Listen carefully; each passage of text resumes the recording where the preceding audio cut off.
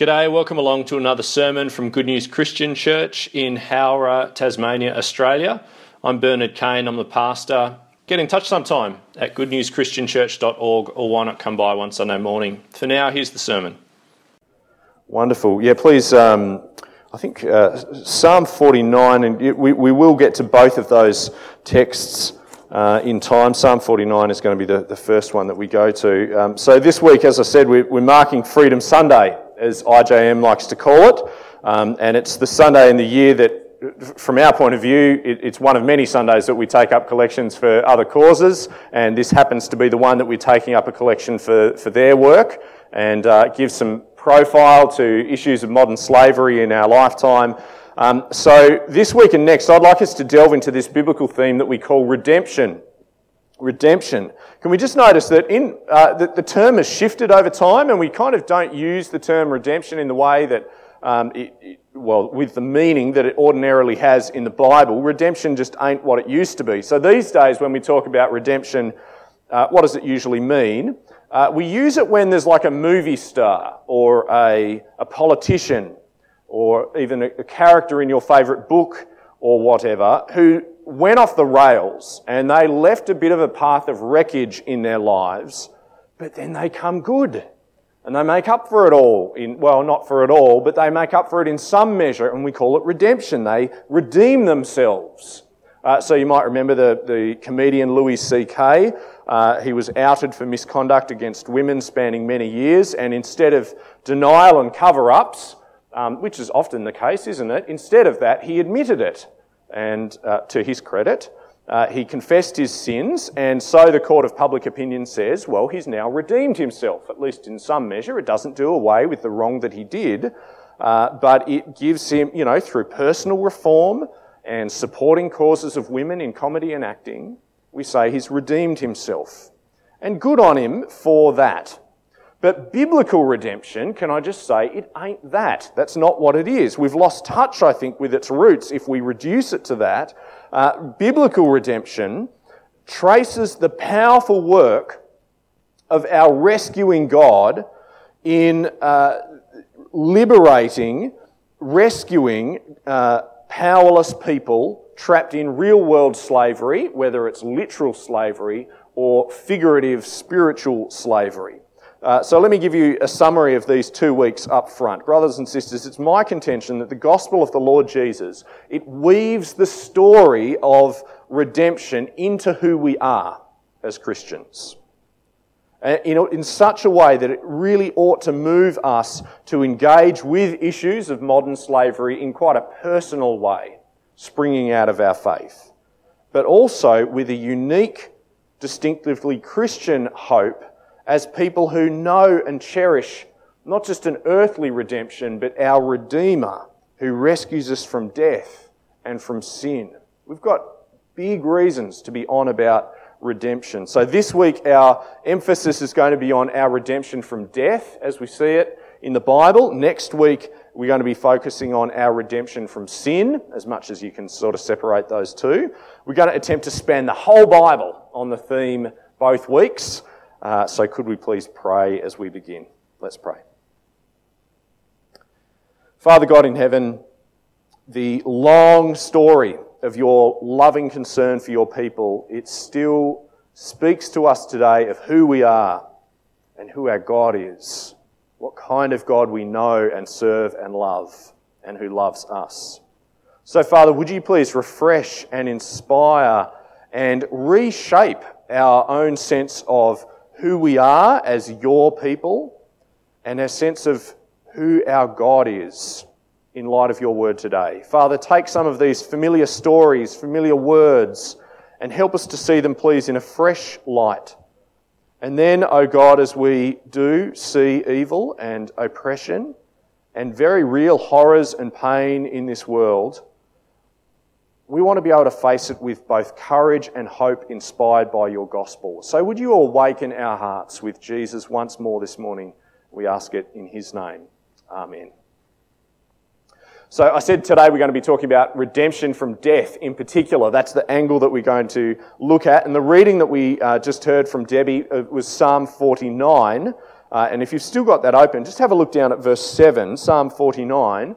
It's such a bleak picture, isn't it? Psalm 49, and from verse 7, these rather chilling words where we read, no one can redeem the life of another or give to God a ransom for them. The ransom for a life is costly. No payment is ever enough so that they should live on forever and not see decay. For all can see that the wise die, that the foolish and the senseless also perish, leaving their wealth to others. Their tombs will remain their houses forever, their dwellings for endless generations, though they had named lands after themselves. And I readily concede that for some of us here, look, death is so far off, it's so abstract, it doesn't seem realistic. I mean, yes, sure, you can read, you understand what it's saying, but it seems so distant for some of us here today. And for many of us, I think, how is death conceived of in our modern culture? Death, this problem that it is, this slavery to death that we all suffer under, if I can put it that way, it just seems so unbeatable. It seems a thoroughly intractable problem, something that we can't do anything about, so what's the point of even talking about it? But friends, the Bible does talk about it. In fact, the Bible has a lot to say about death and our slavery to it. And the Bible helps us to find answers for ourselves to three very important questions which I want us to rediscover today. Who is our God in this world enslaved to death? What do we long for in this world enslaved to death? And how must we live in this world enslaved to death? And we begin with who is our God, and I'm sure you figured out the answer to the first one because we're talking about redemption. Who is our God? He's the Redeemer. I'm sure you've figured out the answer there already. But have we given thought to this, due thought to this? Our God wants to be known as a Redeemer, as one who redeems and rescues and liberates and sets free. And if our God wants to be known for that, then how will we be known in the world? Come with me back to that familiar passage. We're going to flick around in our Bibles a little bit today. Exodus chapter 1. Come back with me to that familiar passage at the opening of the book of Exodus. I'd like us to notice a couple of things in that familiar story there. So we're way back in the history of God's people, Genesis, Exodus, so second book in the Bible, right from the very start of that book. Exodus chapter 1. I'd like us to notice two things. One, we're not talking about just a metaphorical slavery here. This is one of the kind of shaping narratives in the Bible. It bears an influence right throughout the rest of Scripture, and it's not figurative, it's literal, physical, actual slavery that we're talking about there in Exodus chapter 1. A second thing to notice, the slavery, we'll see this in just a moment, it is horrifically, I think, intertwined with death, even there in Exodus chapter 1. So yes, it's talking about physical slavery with actual slave masters and oppression and work output and all of the rest of it. But the way that the story goes, I think we're supposed to see it as intertwined with death. It's a slavery unto death here in Exodus chapter 1. So Exodus chapter 1, verse 1, these are the names of the sons of Israel who went to Egypt with Jacob, each with his family, Reuben, Simeon, Levi, and Judah, Issachar, Zebulun, and Benjamin, Dan and Naphtali, Gad and Asher.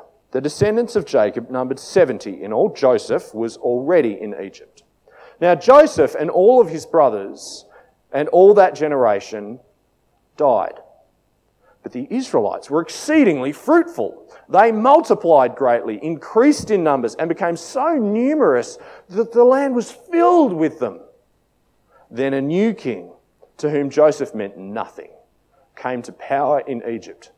Look, he said to his people, the Israelites have become far too numerous for us. Come, we must deal shrewdly with them, or they will become even more numerous. And if war breaks out, we'll join our enemies, fight against us, and leave the country. So They put slave masters over them to oppress them with forced labour. And they built Pithom and Ramses as store cities for Pharaoh. But the more they were oppressed, the more they multiplied and spread. You see the life and deaths kind of playing out there? Read on. So the Egyptians came to dread the Israelites and worked them ruthlessly. They made their lives bitter with harsh labour in brick and mortar and with all kinds of work in the fields. In all their harsh labour, the Egyptians worked them ruthlessly. The king of Egypt said to the Hebrew midwives, whose names were Shiphrah and Puah, "When you are helping the Hebrew women during childbirth on the delivery stool, if you see that the baby is a boy, kill him. But if it is a girl, let her live."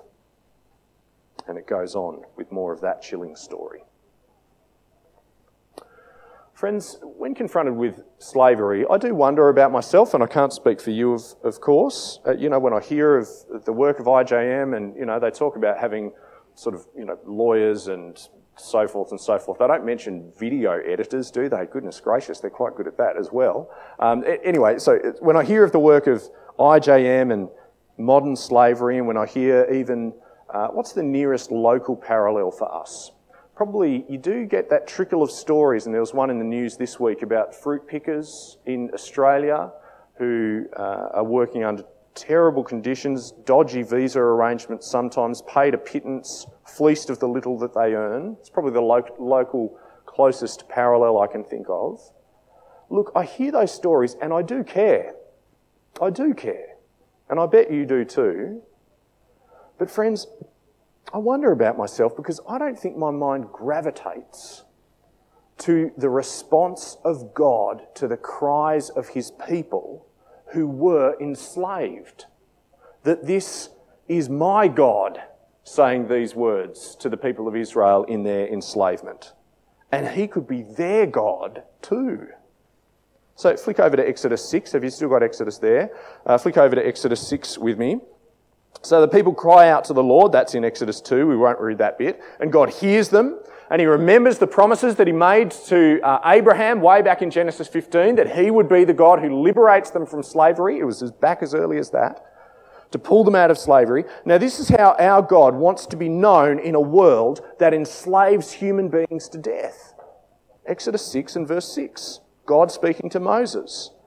"Therefore say to the Israelites, I am the Lord, and I will bring you out from under the yoke of the Egyptians.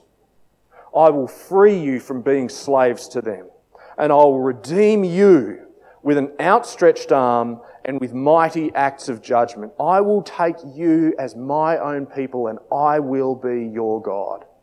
Then you will know that I am the Lord your God, brought you out from under the yoke of the Egyptians, and I will bring you to the land I swore with uplifted hand to give Abraham, to Isaac, and to Jacob. I will give it to you as a possession. I am the Lord." I wonder, how might those sorts of words sound to the ears of a woman in the Philippines, or a family working in a brick factory in India? Or even to a disempowered woman in the darker spots of our own country or our own state. Would they want to meet a God like that? Now, I understand God didn't make those promises to the woman in the Philippines, the family in India, personally. We know that. He made them to Abraham, and he kept them, didn't he, to Israel.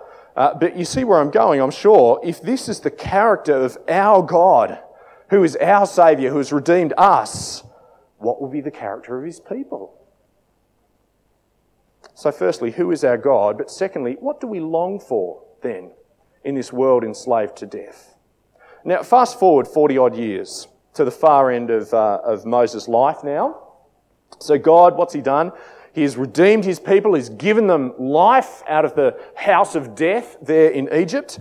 God redeemed his people Israel, may I just say, not by paying a ransom to Pharaoh. Every metaphor is a little bit sort of imperfect and so forth. God didn't owe Pharaoh anything, but he absolutely paid a price in pulling Israel out of Egypt. You remember the price of the perfect lamb's blood to spare the life of each firstborn in Egypt. But if the question is this, what kind of people are we to be? What kind of life should a redeemed people build for themselves? What kind of character should we carry on with? What do we long for in life? And how do we pursue that? Well, says Moses, let me remind you of God's words and God's actions and who he is. So come with me, friends, to Deuteronomy chapter 15. Let's go to Deuteronomy 15 together. So this is where they're poised on the edge of the promised land, ready to enter, and they're asking themselves, what kind of people are we to be? God has redeemed us, he's rescued us. How are we to live? And we see the story of redemption from slavery woven into all sorts of laws. So Deuteronomy 15, down to verse 12, sentence number 12 there. If any of your people, Hebrew men or women, sell themselves to you and serve you 6 years, right? So if slavery somehow comes back in, what are you to do? What kind of a future are you to live for? So they sell themselves to you and serve you 6 years. In the 7th year, you must let them go free. And when you release them, do not send them away empty-handed. Supply them liberally from your flock, your threshing floor and your winepress. Give to them as the Lord your God has blessed you. Remember that you were slaves in Egypt and the Lord your God redeemed you. That is why I give you this command today. Flick over to Deuteronomy 24, similar logic. Deuteronomy 24. And from verse 17. Not just the slaves, verse 17, Deuteronomy 24, verse 17. Do not deprive the foreigner or the fatherless of justice, or take the cloak of a widow as a pledge. Remember that you were slaves in Egypt, and the Lord your God redeemed you from there. That is why I command you to do this. When you're harvesting in your field and you overlook a sheaf, don't go back to get it. Leave it for the foreigner, the fatherless and the widow, so that the Lord your God may bless you in all the work of your hands. When you beat the olives from your trees, don't go over the branches a second time. Leave what remains for the foreigner, the fatherless and the widow. When you harvest the grapes in your vineyard, do not go over the vines again. Leave what remains for the foreigner, the fatherless and the widow. Remember that you were slaves in Egypt. That is why I command you to do this. And I wonder, friends, do we remember? Do we remember our Redeemer God? We serve and we love and we know and we live for and we long for a Redeemer God. Which, if I'm understanding where all this leads correctly, means that we have an obligation, don't we, to long to see freedom in this life. And to long for life, and not just for ourselves, but spilling out from us to the foreigners even, the fatherless, the widow. Could we briefly come back to Psalm 49 together? So flick forward, you might still have your thumb in it or a bookmark, Psalm 49 there. Because as you'll remember, Psalm 49, isn't it the great depressant of dreams? If we're talking about what we long for and the kind of future that we strive for, Psalm 49, well, what does that do? Well, it promises death, doesn't it? To the wise and the foolish alike, to the rich and the poor, doesn't matter who you are. It's inevitable. Isn't Psalm 49 the great black hole for our optimism and our efforts and our striving? That great black hole from which no light or hope can ever escape. For who, verse 7, who can redeem the life of another? Or give to God the ransom for them? The ransom for a life is costly. No payment is ever enough, so that they should live on forever and not see decay. But friends, do we see where Psalm fits in now to the story of God's people? God's people, ancient Israel, had in their personal histories the story of a God who wanted to be known as the one who would redeem them to life and from death. Not just from literal slavery, but a slavery that was even muddled up with death. And Psalm 49, did you spot it before? So let's read from verse 5 and from verse 15. Psalm 49 it's actually a statement of defiance. Death will not defeat me, for I know who can redeem. Verse 5, why should I fear? Do you hear the defiance? When evil days come, when wicked deceivers surround me, those who trust in their wealth and boast of their great riches, no one can redeem the life of another or give to God a ransom for them. Come right down to verse 15, right down to verse 15. But God will redeem me from the realm of the dead. What a statement. He will surely take me to himself. Now, I think in our culture, brothers and sisters, this morning, I think our culture believes that you're kind of wasting your breath to talk about death. You're wasting your breath. Is that fair to say? Not because we don't believe it's coming. Oh, we know it's coming. But because we think it's thoroughly unbeatable. Because we know verse 7 is right. No one can redeem the life of another. We live and we know and we believe in our common slavery unto death. I think that's a thing that's commonplace in the culture around about us. But the tragedy then is that we never get to verse 15. We never get to verse 15. God will redeem me. He will take me to himself. Yet no one can redeem the life of another. I know that, but God will redeem me. May I just say to you, brother or sister, whether you're sort of grieving for yourself and your own life at the present time, and its shortness, or you grieve for those close to you, perhaps already gone or facing the end, let us not grieve as the world grieves. For as Job says in Job 19, verse 25, I know that my Redeemer lives.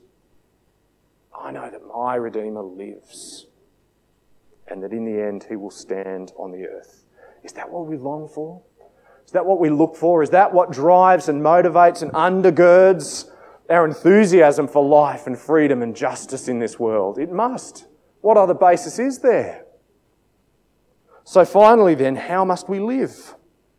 How must we live in this world enslaved to death? And actually, I've missed a very key ingredient to this whole biblical picture of slavery to death and redemption, by ultimately by the Lamb's blood unto life. I didn't go back far enough, you see. When Adam and Eve spoke with the Lord in the garden in the beginning, God said this to them. Don't worry about flicking there. I'm sure you know the verse anyway. In Genesis 2, verse 16, he says, you are free to eat from any tree in the garden, but you must not eat from the tree of the knowledge of good and evil, for when you eat of it, you will certainly die. And sure enough, there began the slavery unto death. There began the curse of death that has beset the human race ever since, until Christ, that is.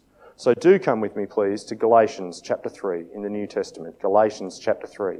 If our world, our fellow men and women and boys and girls, our common humanity, if people have been cursed by a slavery unto death since the very beginning, well, just after the very beginning, then where is hope to be found? How can we find life? How can we live? Galatians 3 from verse 13, which tells us, assures us, reminds us, encourages us, Christ redeemed us from the curse of the law by becoming a curse for us.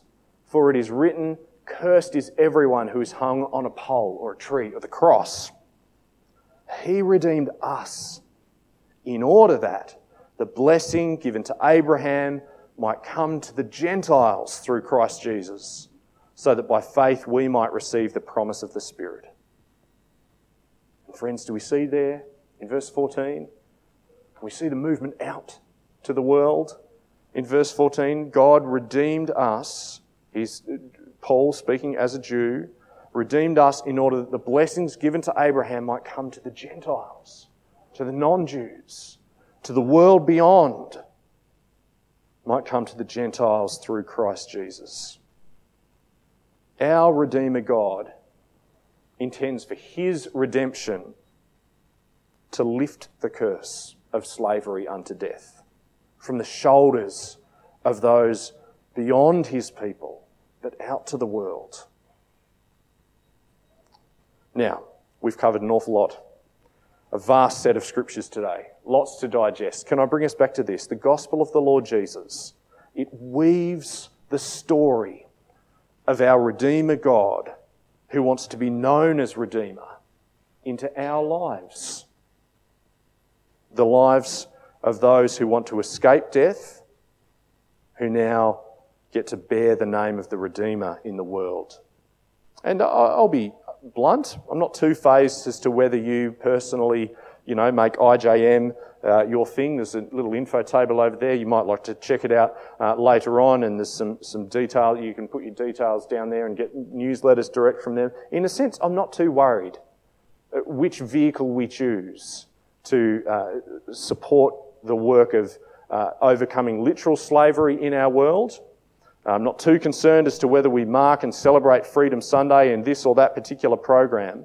But friends, let us be passionately invested in making this known in our church, in our community, amongst our friends, through our giving out to the world, that Christ redeemed us in order that the blessing given to Abraham might come to the Gentiles through Christ Jesus, so that by faith we might receive the promise of the Spirit.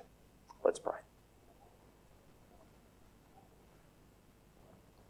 Our great God, our Redeemer, the Lord and giver of life, when we see slavery, may Christ be our hope and our answer. When we see oppression, may Christ be our motivation to move and to act and to think and to give and to pray.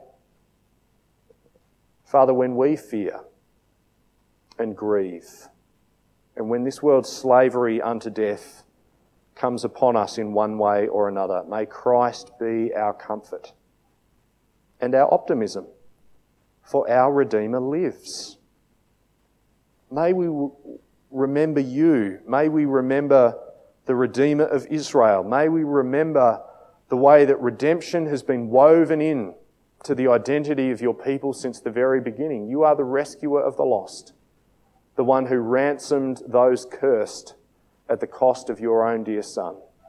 Father, may we display in our own lives and through our own hands the truth that our Redeemer lives. And in Jesus' name we ask it. Amen.